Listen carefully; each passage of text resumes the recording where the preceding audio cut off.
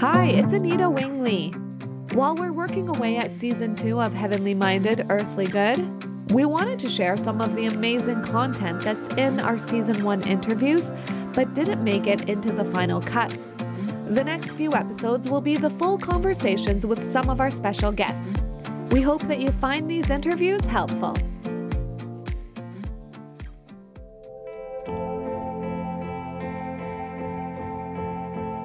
And that idea of being able to grow to scale and not grow fast just based on our efficiency is an alternative, I think, community that we have to start thinking about.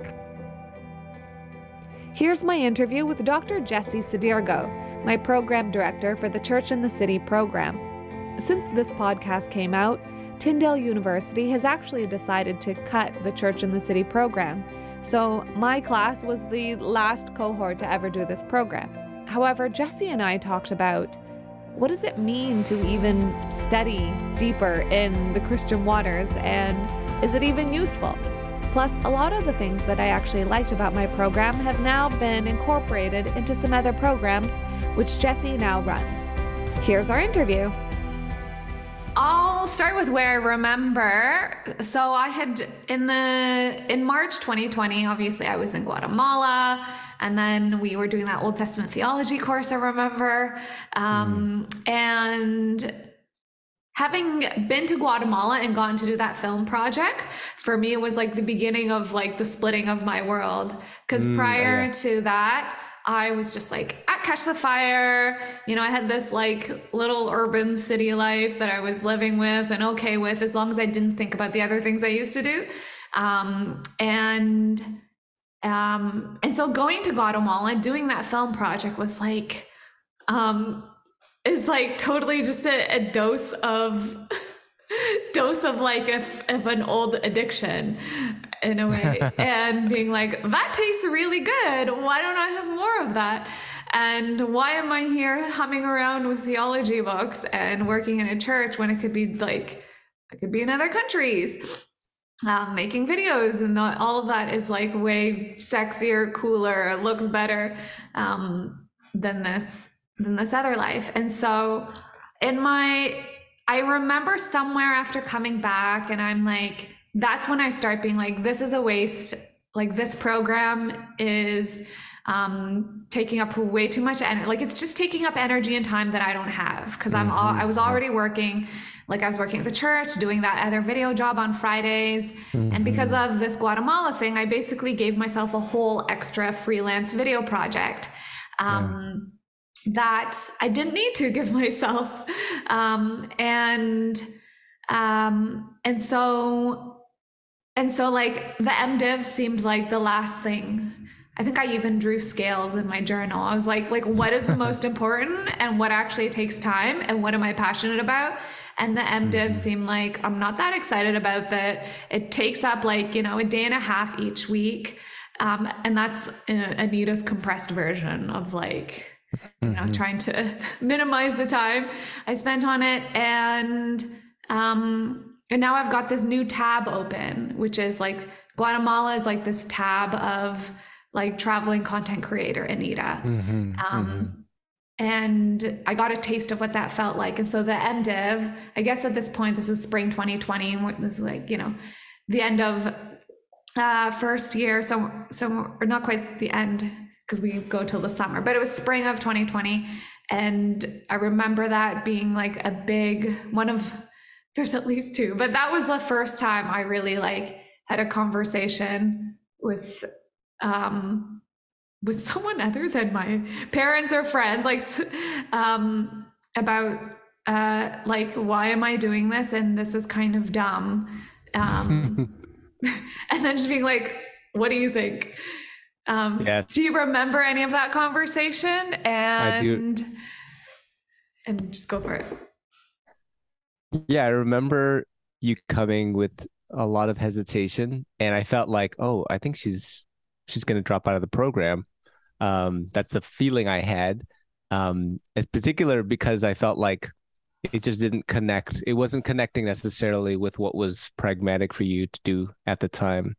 But you have to remind me a little bit about what stuck out to you in that conversation, just to just to remind myself. I have a feeling I know I talked about home and boundaries a little bit, but do you want to let me know a little bit more from what you remember from it?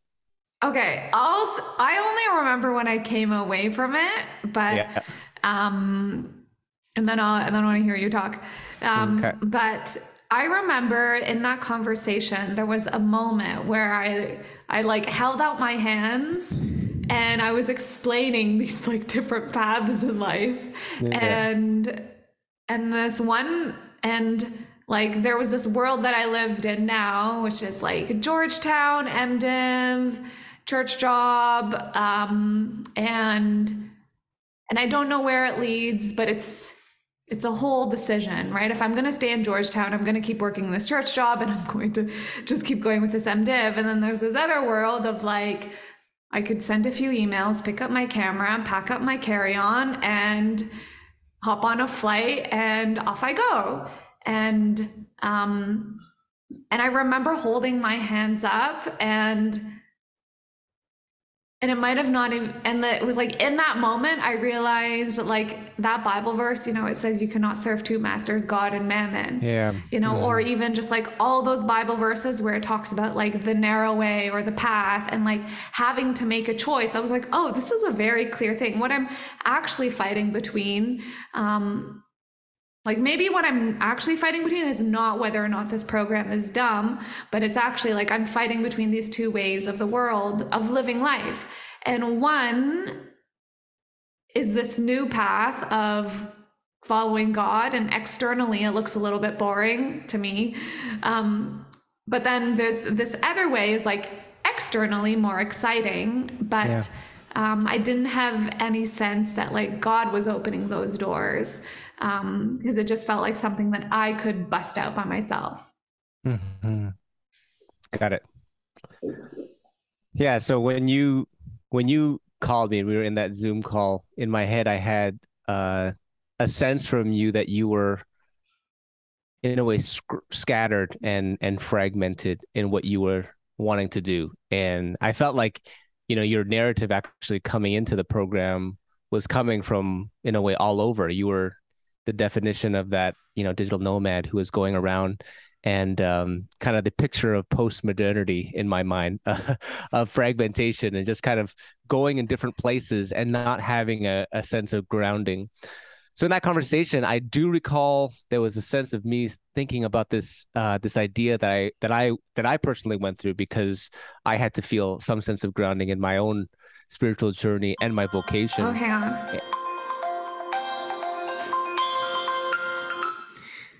So I had some kind of connection between what you were going through and what I was sensing in my vocational kind of journey as well in the past, where I felt like I was trying on different things and I was not necessarily grounded in a sense of place, in a sense of home. Is that I was like engaging different things in ministry based out of a suspended Jesse that was never kind of placed. Like when someone was talking to me, I was a kind of a chameleon, always engaging them wherever they were at, but no one really knew where I was at.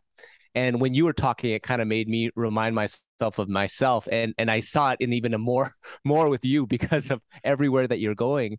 And something in me was sensing that there was a need for boundaries, like a need for you to be in a bounded set for a season, so that you can know how to be creative within a narrow scope rather than in a wider scope. Because I felt like there was one point I do remember mentioning in that, like, creativity comes out differently when you're given some boundaries and given something that's more limited. In a way, it's kind of overwhelming. It's kind of it's too far fetched. It's too far reaching. If you have no boundaries and you can go anywhere you want, creativity thins out.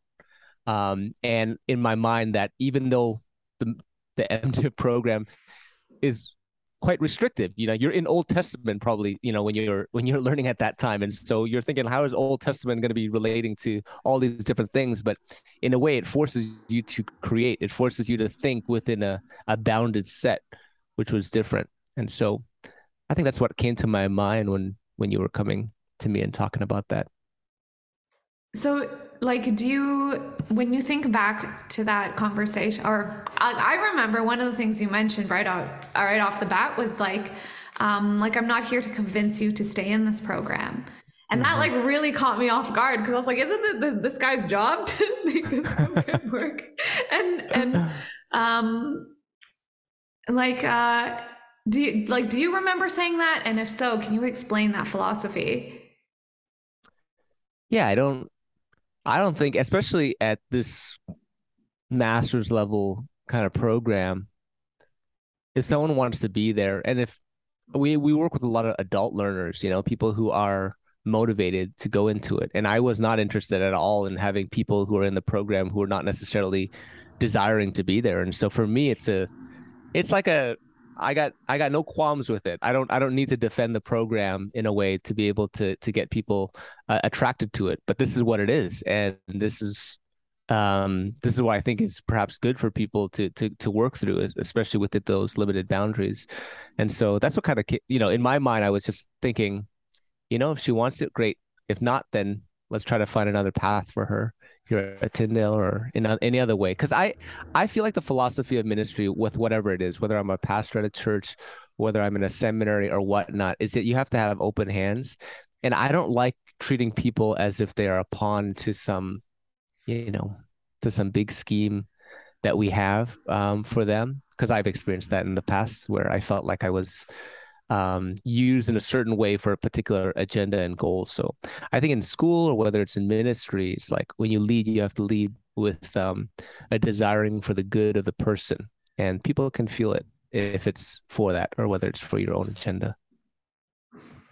Okay. And then when you think of like this program, what element, like how would you say this program is unique or, you know, or okay, why don't we start with that? Like, is there anything that makes this program unique? And if so, do you see how any of that played into any of my journey? Hmm. There's a lot of things I could say about that, but I think that so to start, I think that this program in particular has it doesn't compromise. It doesn't compromise on the things that would maybe be a little bit more pragmatic. We insisted on certain things that didn't make it feel very flexible for the student, but had integrity in what we were intending to do. We try to do what we say we're going to do. We try to let the methodology be the message. It's not like this is the message that we're sharing, but the methodology is totally foreign to what we're trying to say. We're trying to match it as much as possible, and that's hard to do in our day because pragmatism rules. Whatever's financially more feasible, whatever's more convenient, always flies, and we want to cater to the consumer. And this program didn't do that. Even we did as much as we could of that, but without compromising the values of the program. And so, yeah, what I think is the most unique thing about it is that it situates people in a community. It situates people in a set community that you have to be together with for the next 3.5 years. And those people are from different denominations, different perspectives, and we're a cohort driven program, and so we tend to focus on a group of students moving along together, and we track them on courses that a lot like line up after each other. And so we put all the courses in order in a particular way so that people can journey through those courses together. And so that the thing about the program is that it doesn't give students the autonomy to move and do what they would like with their courses. We set it for them. And the benefit of that is that people have thought through that really a lot, and it forces people into a one community where they journey with together. And I think that's particularly good for you, I think, Anita, in that like you couldn't run. You can't run from the people, and whether there's disagreement or whatnot, you cannot fly from one place to another because you're stationary. It's like it forces you to cemented you in a group of people that you have tracked with now for, you know, now 3.5 years, right? and that you've been together with, that now there's a narrative that when people speak into your life or to any other student's life, when they speak into each other's lives, it's not coming out of nowhere. It's coming out of a narrative. It's coming out of a shared story where you know the backdrop of a ministry failure or a ministry difficulty or a ministry victory. And you can pick up on that narrative in your exposition of scripture or in your analysis of certain theology or a ministry practice. Everything is much more richer because you've journeyed together with people. And for you who kind of journeyed and had many different relationships with different people in ministry, or whether it's people in your work, when you journeyed together with those, I'm sure you journeyed with them, many people for a long period of time. But this community allowed you to have a spiritual community, I would say, and I think that's the same for the other students as well. Can you talk about the downside of being boundaryless? Can you just talk more about that? Yeah. So in theology or in like ministry? Actually, I'd also love to hear a tiny, you can share a little bit of how you came to that realization yourself. Because I think, I remember that time hearing your story and I'm like hearing somebody who's actually experienced that and like walked through it, because to be honest, no one else in our cohort really is even close to this, right? But actually being boundaryless and having your identity flip-flop between all these different things, I'd say is more normal for everyone else other than my cohort. That's right. Yeah. Well, for me in my ministry journey, I was someone who didn't stay somewhere very long. I kind of went from one place to another because I felt like, the idea of postmodernity or deconstruction is that every place I would be in, I would deconstruct it, and then I would say, okay, there's the fault in where I am, and I've always found I always critiqued myself in every kind of zone I was in or any kind of emphasis I was in. I would deconstruct it and I would move to the next one because I could always find something wrong with it, with any kind of ministry trajectory. And so what that ended up producing in me in my journey, like going from youth ministry to quitting that youth ministry job and just spending time with people who were completely, far from the church and being able to relate with them, and doing ministry with them, to going to Boston and doing a church plant, and from Boston church plant going to Toronto doing urban ministry with street involved youth, to going to seminary. I felt like I was going and moving and developing my own personal narrative. But first of all, I wasn't journeying with a same group of people for a long period of time. I would be moving from those, and I felt like I had no sense of grounding. I had no sense of cohesion in my own sense of community.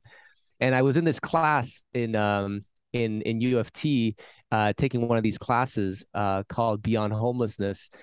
And it just kind of struck me in this one text that said that, you need to feel a sense of home here on earth. And in my mind, I was like, no, I need to heaven is my home. Heaven's my home. Everything else is a tent here. I should treat my life as nothing. Like my life is dead and I am alive in Christ. So my heaven is home. So in the meantime, I can't be too comfortable anywhere I am. And what that ended up meaning is that I didn't feel settled anywhere. And so when I engaged in ministry, I was engaging with people as if I have no place, and people were engaging me as if I was just a chameleon to wherever they were.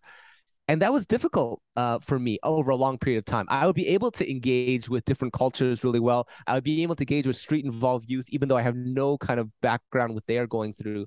But I would always ask the youth, how you doing? And they're like, oh, we're doing good, or I'm not doing good. And then they would ask me, so how are you doing? What's going on with your life? And I felt like ministry was like, no, it's not about me. It's about you. But then every time I would do that with the street-involved youth, it's like they were talking to a non-person. A non-person, someone who isn't place-based. And I felt like there was something wrong with that. And so that's what, and my family was growing at that time. And I felt like, I really need to have an identity. here on this world. I know I have Christ's identity. He is my identity in Christ, but at the same time, there's Jesse too. Like God inhabits a person, and I'm Jesse. I'm Jesse, and I have to actually express from who I am. And so that's my journey out of that. And I said I have to start building from a place so that people know where I am, and that they're actually talking to someone, a person with an identity.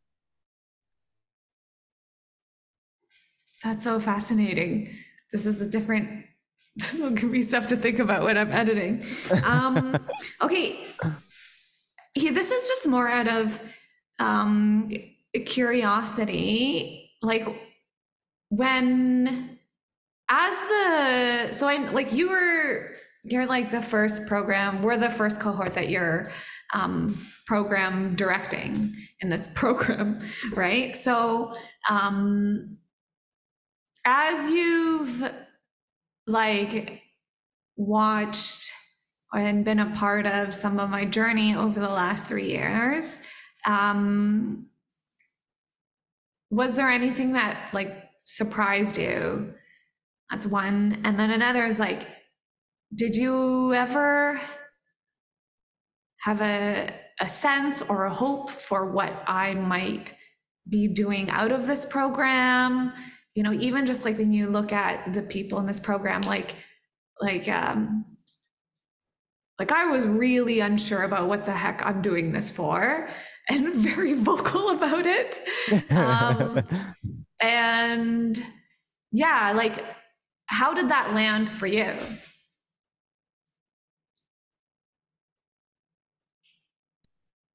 So when I started as the director of this program, I had in my head that I would be working with people who are a little bit unorthodox, in a seminary.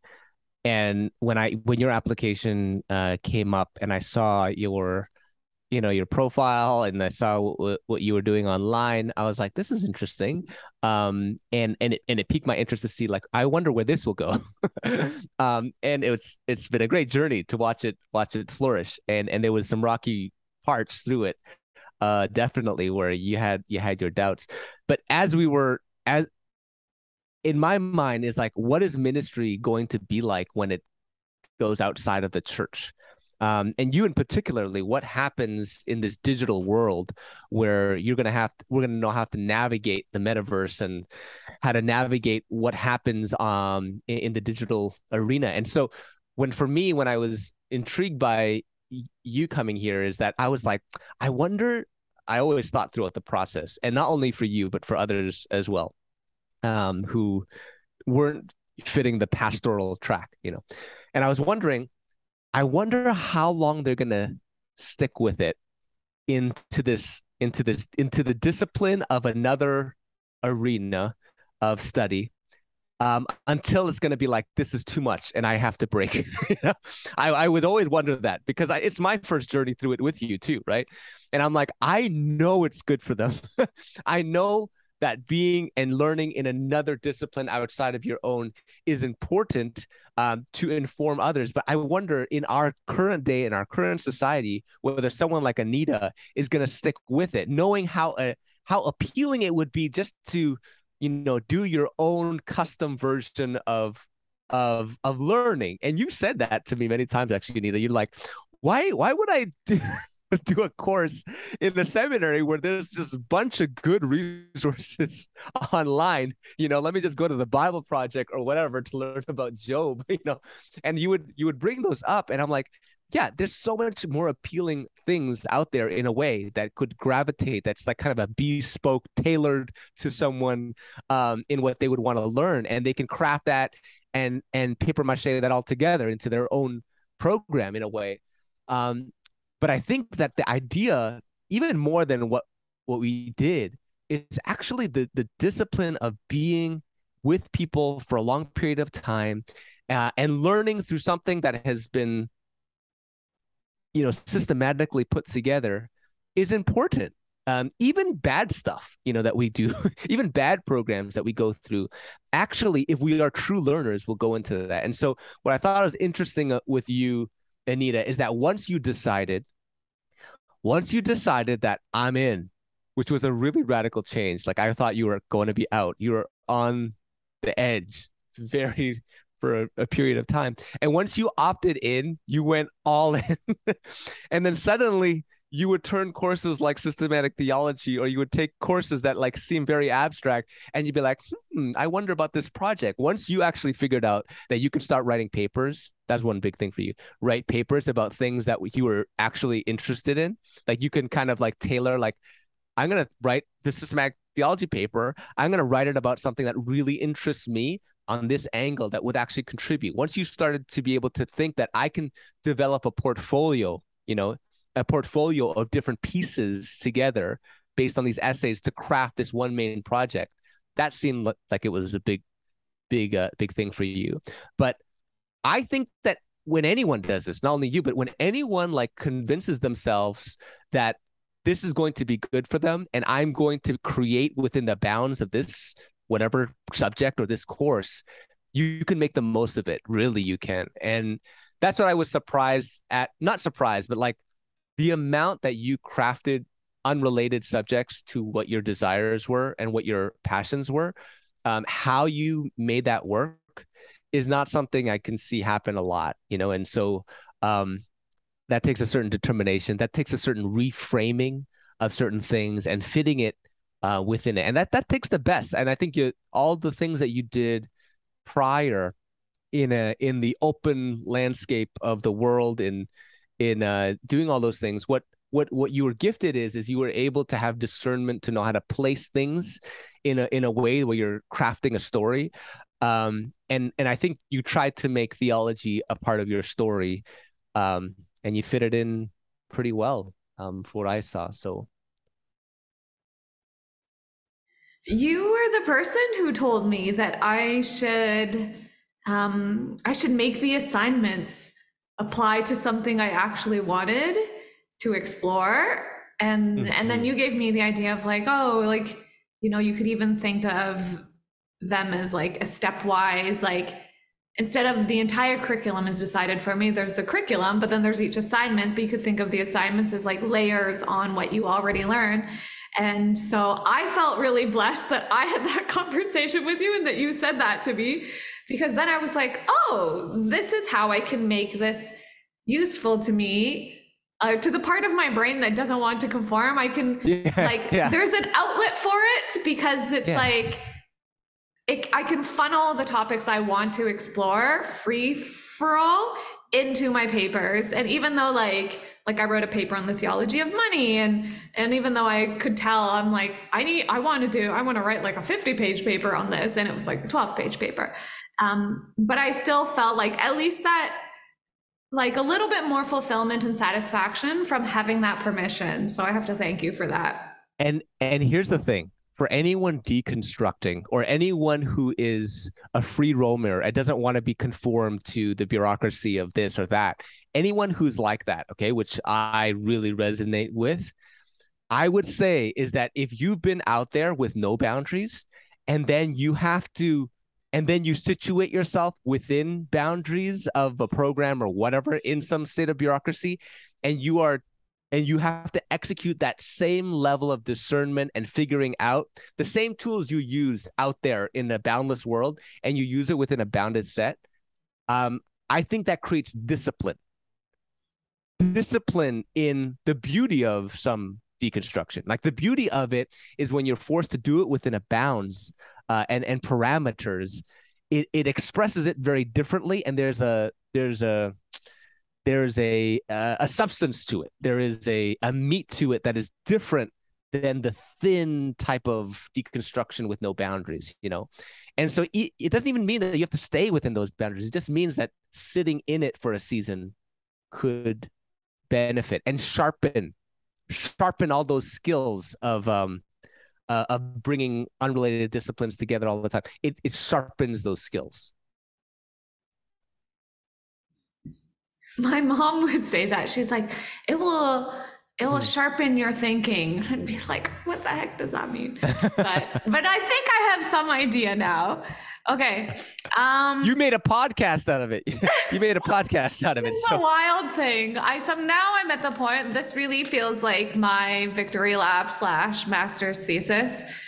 Like personally, I'm at the point where I'm shifting. I feel permission from God to like shift gears. I'm like, my assignments, like I'll do them and I'll keep learning, but like doing this well and putting my like my last 100 meters into this podcast is probably the thing that will, that means like my last 2 courses, those will be like my victory lap courses. I'm like, once this is done, like this is a huge thing.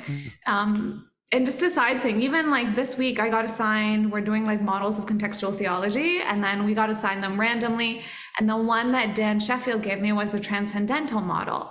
I kind of wanted the praxis model. But then I was like, oh, I don't know what this is.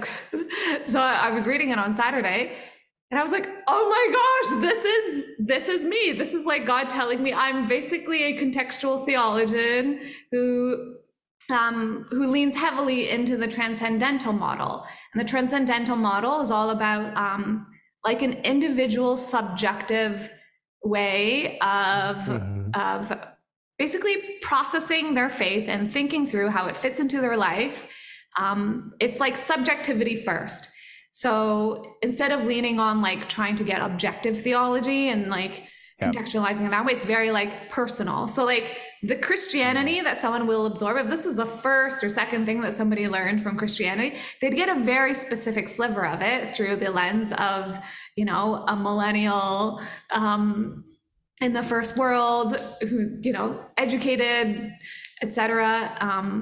So that was like that was just this week. I was like, oh my gosh, God is showing me what I'm doing. So I was like, okay, this is officially a piece of contextual theology. Too bad I should hand this into Dan and be like, here's my assignment.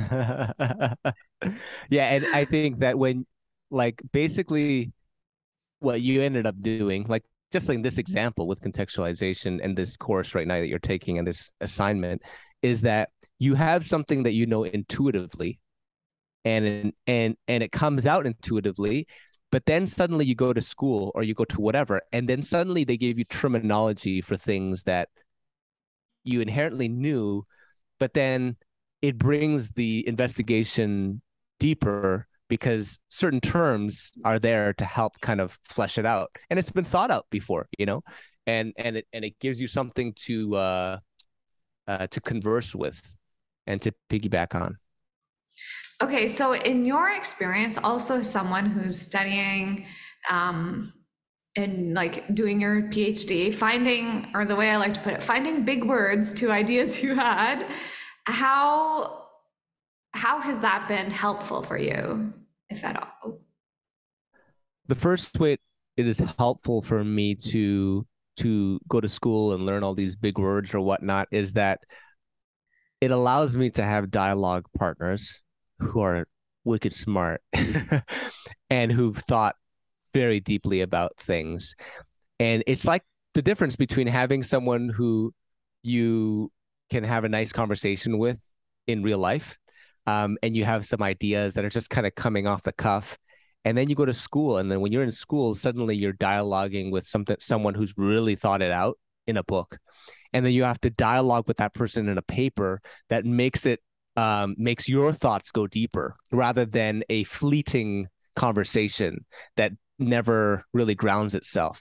The great thing about a podcast, for example, like we're doing right now, is that we have this conversation and things are just kind of coming off the whim as we're going back and forth. But that's like one layer, that's one layer of it. Once you go a deeper layer, that's when the writing gets in there. That's where we start recording and building upon your thought to push it further and further, and then challenging it and realizing that's not even actually a really good thought. This is a great thought. And you keep on going, whether it's the person in the book telling you the better thought or the person in the book that you're reading that you're challenging that brought you to a new thought. And so that distills you to some deep core values. And that once you get those core values, once you try to do ministry or once you try to do something in real life, it's that much more grounded, and you can revolve it around that value, and you can be uncompromising about that value because it wasn't just off the whim type of value. It was really investigated. So I think that's important, whether it's in theology or any kind of discipline in life. And because I saw success early in my life without grounding it in theology or grounding it in deep study and things, I saw success, because you can get success by just going off the whim. You know, if you have enough personality, if you can talk well, if you can think fast on your feet, you can get okay pretty far. But then I think it's important to realize that just because there's success in that doesn't mean that's the right thing. And I've seen it time and time again. All the things that I've said in the past don't hold ground. It was built on pretty, shaky foundation, the sand, not the rock, and so that's how I feel it's important to learn deeper and get into certain texts and start writing. You just did the perfect segue for something that I'm going to talk about in the podcast. Anyway, I can segue you. Okay.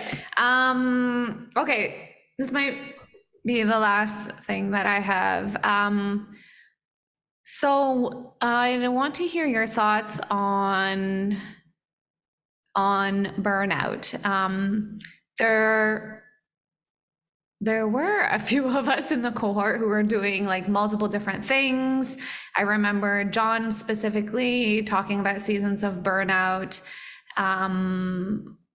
Derek right now is a stay-at-home dad for a while. Like there have been definitely, and then there was the pandemic, but this is a theme I want to talk about in the podcast, and I don't know who to bring it in, so I'm going to ask you it. Because one of the things I really want to land on, like one of the things that kind of kept me in this program was realizing this program, to finish this program or to continue doing it, for me is a very clear act of obedience. It's like, I don't know where this is leading, but there could not be a more obvious thing that feels like following God than doing seminary. So I'll do it. And I could see that the alternative, because of the way I'm wired, if I didn't fill like a day and a half and some Saturdays with schoolwork, what I would actually do is start dreaming up other videos and other content and other creative projects.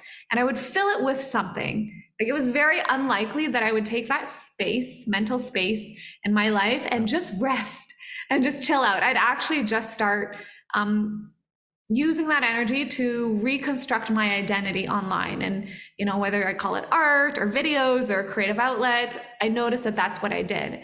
And even the Guatemala project was an example, right? It's like, I have a little bit of bandwidth in the winter, so I'm going to go to Jamaica. And then because I got there, then I got invited to Guatemala. But I realized if I'm going to stay in Toronto and I'm working at this job at Catch the Fire that isn't like using all my creativity, like I clearly have excess energy and creative brain space.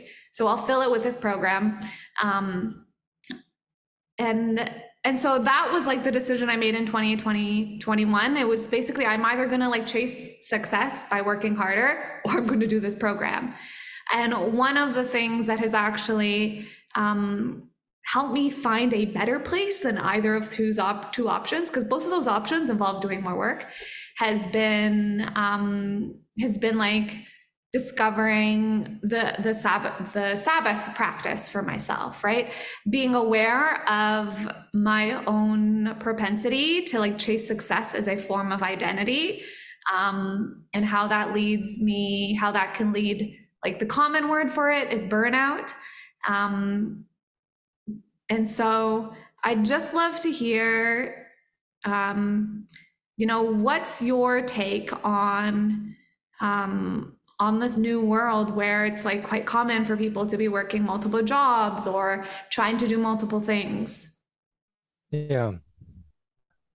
I think we need to know what is enough, number one. I have my kids, and when I was growing up and my parents were trying to raise me, I was in like no clubs. I was in no like after school programs. Okay. My parents were just hustling. They were just kind of making it through. They were doing ministry, and my dad's a pastor and my mom too. And so they were going at it. And so I never went into like all these different sports clubs or whatnot. They were not thinking that I was going to be some like athlete or whatnot, or like some scholar or whatever. And so they just said, just let me be. And then now, and so now, the hustle now with regards to parents and myself, suddenly I'm like, the possibilities of what my kids could be are endless. Like they could be an athlete and an astronaut and, a preacher and like all these different things. They could be all of them because they could be multidimensional now. Before it's like, monodimensional before. Now they can be multidimensional. They can be all these different things. They can have multiple careers. When before my parents were only thinking maybe of one. And so I heard this actually from Andrew Root, talking about our secular culture. And he talks about this idea of like, it's not before. Maybe we were governed by things like, I think I should do this. It's like a sense of obligation. I should do this, or this act or that act. But now, because there's so many things that we could do, the question resident in us now is like, I could do that, like that's a possibility. And because we can keep adding possibilities, because now we want to just change the world, like we want to go do everything, because again, there's no boundary, there's no limits, like just forever and ever and endless infinity. Then that's the stress. The stress is thinking, I could have done that. Like I could have squeezed a jog, in between when my kid is learning some math program, and then I'm outside sitting down. I'm like, I could have been running for the past hour that they were in this lesson, but I sat here, or whatever. And the idea of I could do it makes me stressed and gives me anxiety. And I think the idea of like actually realizing and scaling it down a bit, I think the idea of globalization and the idea of doing things and changing the world made us stress, because we think that it's actually possible to do that. And in a way, it comes back to the symptom, just the biblical old symptom of like wanting to be God. Like, I just want to be God.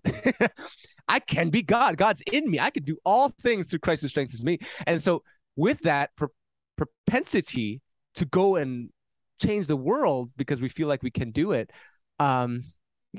we get stressed and we get burnt out. And so part of the solution, I think, is actually knowing how to do things within scales of proportion, to where you are at. It doesn't mean you can't dream. It doesn't mean you can't have faith, do a lot. It just means that there's certain levels of scales that once you go beyond a certain scale, you begin to lose something of yourself. And scaling and franchising whatever you do on and on, it's not necessarily the way we have to go. In fact, I think there's a lot of collateral that happens as a result of that, even though we can maybe see, the results. At the same time, you go downstream, might not be so healthy for you or the people you're impacting. Okay. This is so good. Well, I want to hear if you have a little bit more on, you mentioned one thing that's part of the solution. Just talk more about what is the Christian answer to this? So I think that we have been very influenced by the economy and the market and the way in which we see growth.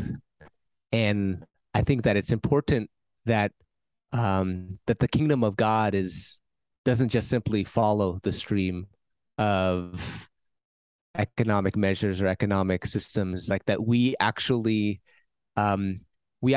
live in an alternative reality that I think is very place-based, is very sustainable, and it's something that doesn't put more upon us than we need to. And so I can try this again, but there's more to it here. So if I approach it with all right, let's try this. So I think faithfulness in the small things has been largely overlooked. I think about Jesus with the woman at the well, And I think about that moment and how he zones in, he gazes, he remains um, not distracted by all the things around, but that he can really be present in the moment is a discipline that we really need to know how to do, and being present and being faithful with what is right in front of us, without any sense of like using it for another purpose, like using it as a means for an ends, but really actually being there. I think is part of the gospel type of antidote to a lot of this. Like we are now training our culture to look like 3 steps ahead, and to always see like something having a utilitarian value to it, rather than simply the person itself. So I think there's something there about faithfulness that would be an important thing for us to grab hold of. Yes, that landed for me. I felt that. So that's okay. Like how to say this simply without bringing neoliberalism in it. The economic measures and stuff we've talked about in class. I can always Okay, here's a cherry on the top, because I'll I'll use up till 2:30 since I've got it. How would you? Okay, you can answer this personally, or like for an audience. Like, how would you describe like your vision of a kingdom of God way of life? I think that when I look up at, oh man, I'm so different than what I used to be right now, I gotta say. But let's just think agriculture for a moment and think of subsistence-based agriculture.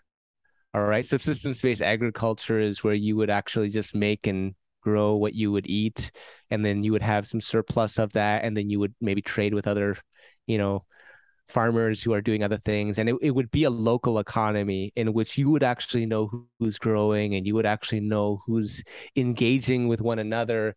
And there's like some kind of level of a closed loop in a way within there, of course, with added for on the external. And you would contrast that with like industrialized farming, where people are pumping out and like producing as much from the ground as fast as they can, and pumping out as much profit, and then whatever surplus they would get, that would be an economic surplus, that they would engage and invest in more productivity. I use that example because I think that when we look at a sustainable community, and I think in our social world, in our church communities, or in our ministry communities, there needs to be an acknowledgement that we cannot pump the same kind of productivity as the assembly lines of the Industrial Revolution. We cannot have the same execution as that would be. And I realized throughout my ministry how much I took the assembly line models into my social Christian community life. And I realized that much like food, and much like how the world is changing as a result of how much we decimate the world, by the extraction of our resources at this level of production that we do, I see the alternative reality of communities that kind of mimic this sustainability, and subsistence type of farming, where we can actually, even though it's abstract, I was talking here, but there's ideas of being able to do things to scale, actually growing to scale. I'm in a certain church right now where we're experiencing this idea of growth, and we have decisions to make about growth. Are we going to do a second service? Are we going to, have the preacher preach in the first service and the second service, and then the worship team also double up? That's efficient, right? They already practice. Like, let's just go on. But we realize that it's actually really important that our values is that as we grow right now, that second service can't just be a reproduction of what we did in the first, because it's a different community. And in fact, we're going to make it so that you're just going to come to the second service. That's your new service, and eventually form that into its own community. And the idea of even like to the point where we're going to be like, even if we don't have a worship team for that second service, and that first worship team is like killing it, we're not going to use them, because we're just going to sing a cappella. If that's all we got, we're going to sing a cappella, and that's what it is. And that idea of being able to grow to scale and not grow fast just based on our efficiency is an alternative, I think, community that we have to start thinking about.